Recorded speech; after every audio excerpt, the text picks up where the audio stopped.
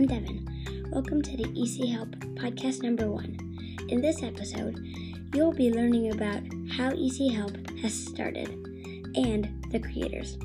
Okay, here we go.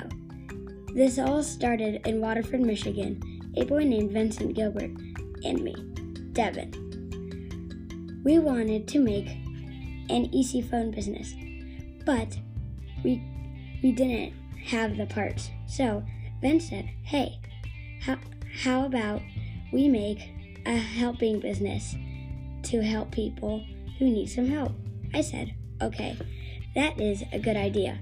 So we made the business.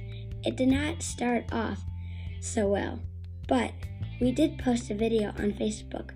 The Facebook page name is Vincent Gilbert. Go visit